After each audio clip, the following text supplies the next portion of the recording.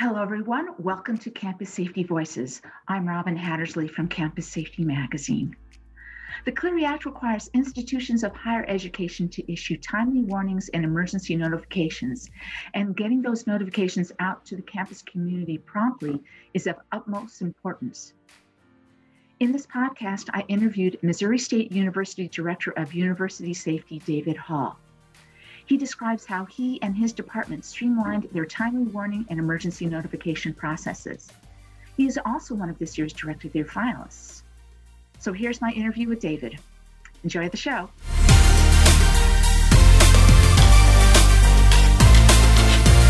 So David, what were your campus's timely warning and emergency notification processes like before you streamlined them? Yeah, so our process was a very cumbersome process, and there's very centralized decision making as part of it.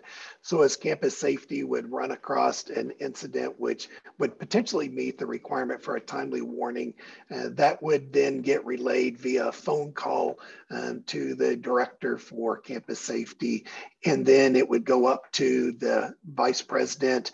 They would make the decision, and then if it was approved, then it would come back down. There would then be it written up, and then it would get circulation. A draft of the timely warning would get circulated to a pretty broad group for everyone to review in order to make changes to or additions to, and then finally it would get sent out. Everything was done via phone, and so it took a lot of time in order to get through that process because everything was so centralized. The emergency notification on those, it was one to where that really the dispatch, the only real decision that they could make was if there was a tornado warning, they could set off the sirens on that. And so from there is if there's emergency notification, again, it would go up to a vice president who's an administrative position in order to make a decision. In an emergency notification, we know timing is of the essence. And so certainly, something that takes 30 minutes to be able to get through the approval process and back out just simply was not something that was, what we felt like was meeting, what the real intent of the Clery Act was for one thing. And the other thing is just good service for our campus. So can you, I know probably most of our readers understand the difference between timely warnings and emergency notifications, but sometimes there's quite a bit of confusion about that. So can you explain the difference between those two? Yeah, certainly I will say is I came into this job, have a fire service background. So I retired as a fire chief and came to as an emergency manager, and then quickly moved up into the director of university safety. And so the Clery Act was new to me. And so I had to learn all of that from scratch. Fortunately, I've got someone who's in position who's really good at the Clery Act, understanding that. So it's one thing I never take for granted is that people understand the differences between those. Emergency notification is one of those to where that there's an immediate danger to members of your campus community, and we have an obligation in order to notify them of that so that they can take protective actions, and that we give them sufficient information to be able to protect themselves. Whereas a timely warning is really about communication to the campus at large, where it's really looking at to be so that they know, what are their relative risks on campus, and that they're getting notified about events, and it's specific crimes that are laid out that then where the campus needs to be notified of those.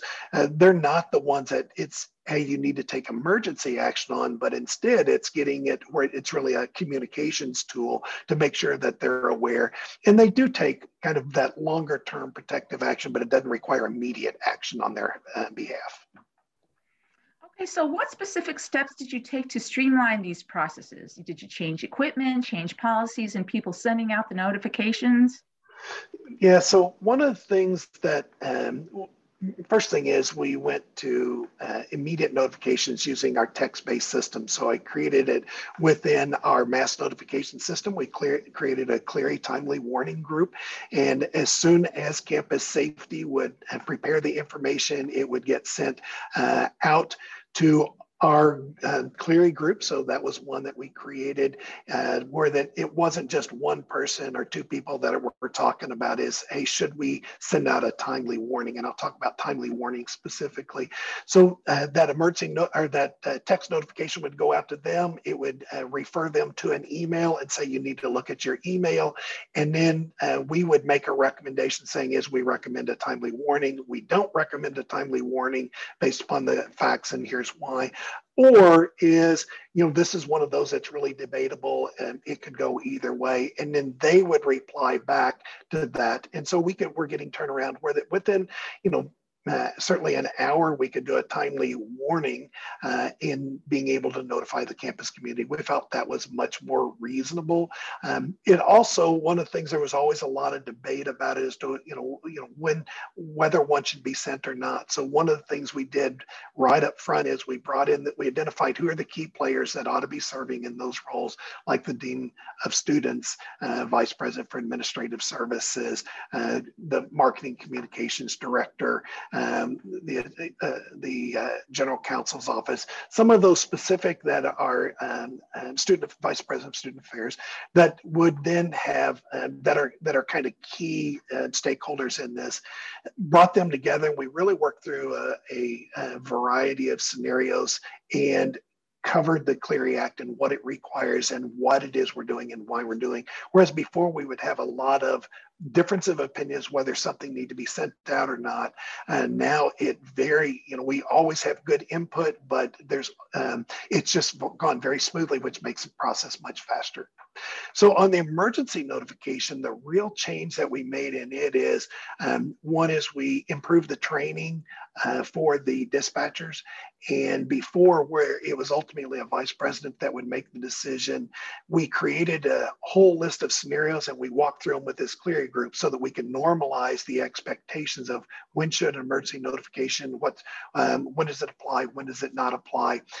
So for example, is if there's a robbery that occurs near campus but not on campus, the direction of travel would make a difference. Was there was it a weapon that was used in it, that kind of thing, versus somebody going away from it. And then we very clearly created those scenarios and training to where the dispatchers are given authority to be able to automatically send their emergency notification if it met certain criteria. If it had, so for example, if it was, within the last 15 minutes, if it was, hey, we were finally notified about it and police department notified us, but it's been, 30 minutes ago, that's a different assessment as to whether an emergency notification is warranted. So then that would come to, and the director, as the director, I could make certain decisions within that. And then if there were others that were outside those parameters, then it would go to that broader Clery group. So we really created a tiered notification that streamlined the process of who could send out an emergency notification in order to speed up that time frame. It gave comfort. So in many ways, it's a centralized decision making, just like it was before. But because we created standardized practices and policies and training, then it pushed that decision making level down, even though the framework was established at the centralized level. So what have been the results of your changes? Have you had the opportunity to apply those new procedures and technologies to actual incidents? Yeah, we do. And we use it regularly. What we find is we actually do more Clery timely warning assessments, even though not all of those end up resulting in need to do a timely warning. But the fact is we're assessing all of our incidents. There's a secondary benefit is it also makes our centralized administration much more aware of some of the events that are going on campus that may not rise to that level of that threshold. And it also makes them, less anxious whenever you do need to send out timely warnings, because it really is about a communications method that we're trying to get out there. So we use this really on a regular basis. And that's what's helped with the normalization of everyone kind of being on the same page, because, oh yes, we've experienced this. We've seen these, where that we've done these, six of them over the last, 6 months or 3 months. And, here's how these kind of work. And so it's much more standardized and consistent on that. And the same way with emergency notifications. Now, whenever we have something, those that were more question mark before, and we've been able to quickly be able to get an emergency notification sent out without it having to go all the way up a chain and then back down the chain of command. Advice for other institutions of higher ed that need to streamline their warning and mass notification processes? What worked, what didn't? Yeah, the most important thing I think it has to do with trust.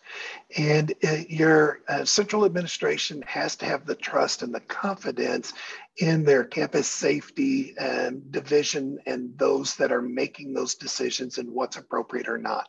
So I think it all boils down to trust. And the way that you do that is that you get it by getting it right, builds trust within what the expectations that they have.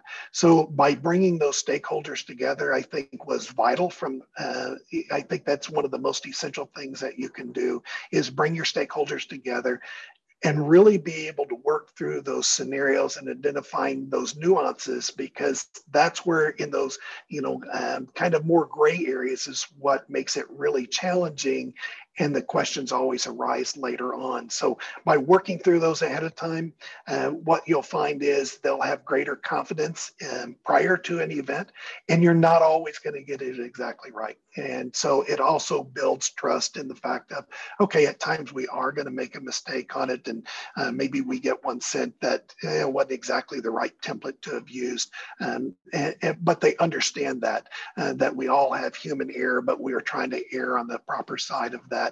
And then it comes down to us doing good training. So good documentation about what you do and then doing the good training. And that's also what the Clery Act would expect. So if you get audited by Clery, then that way you've got all the documentation about here's the decision we make and here's why we make it and here's the process we use.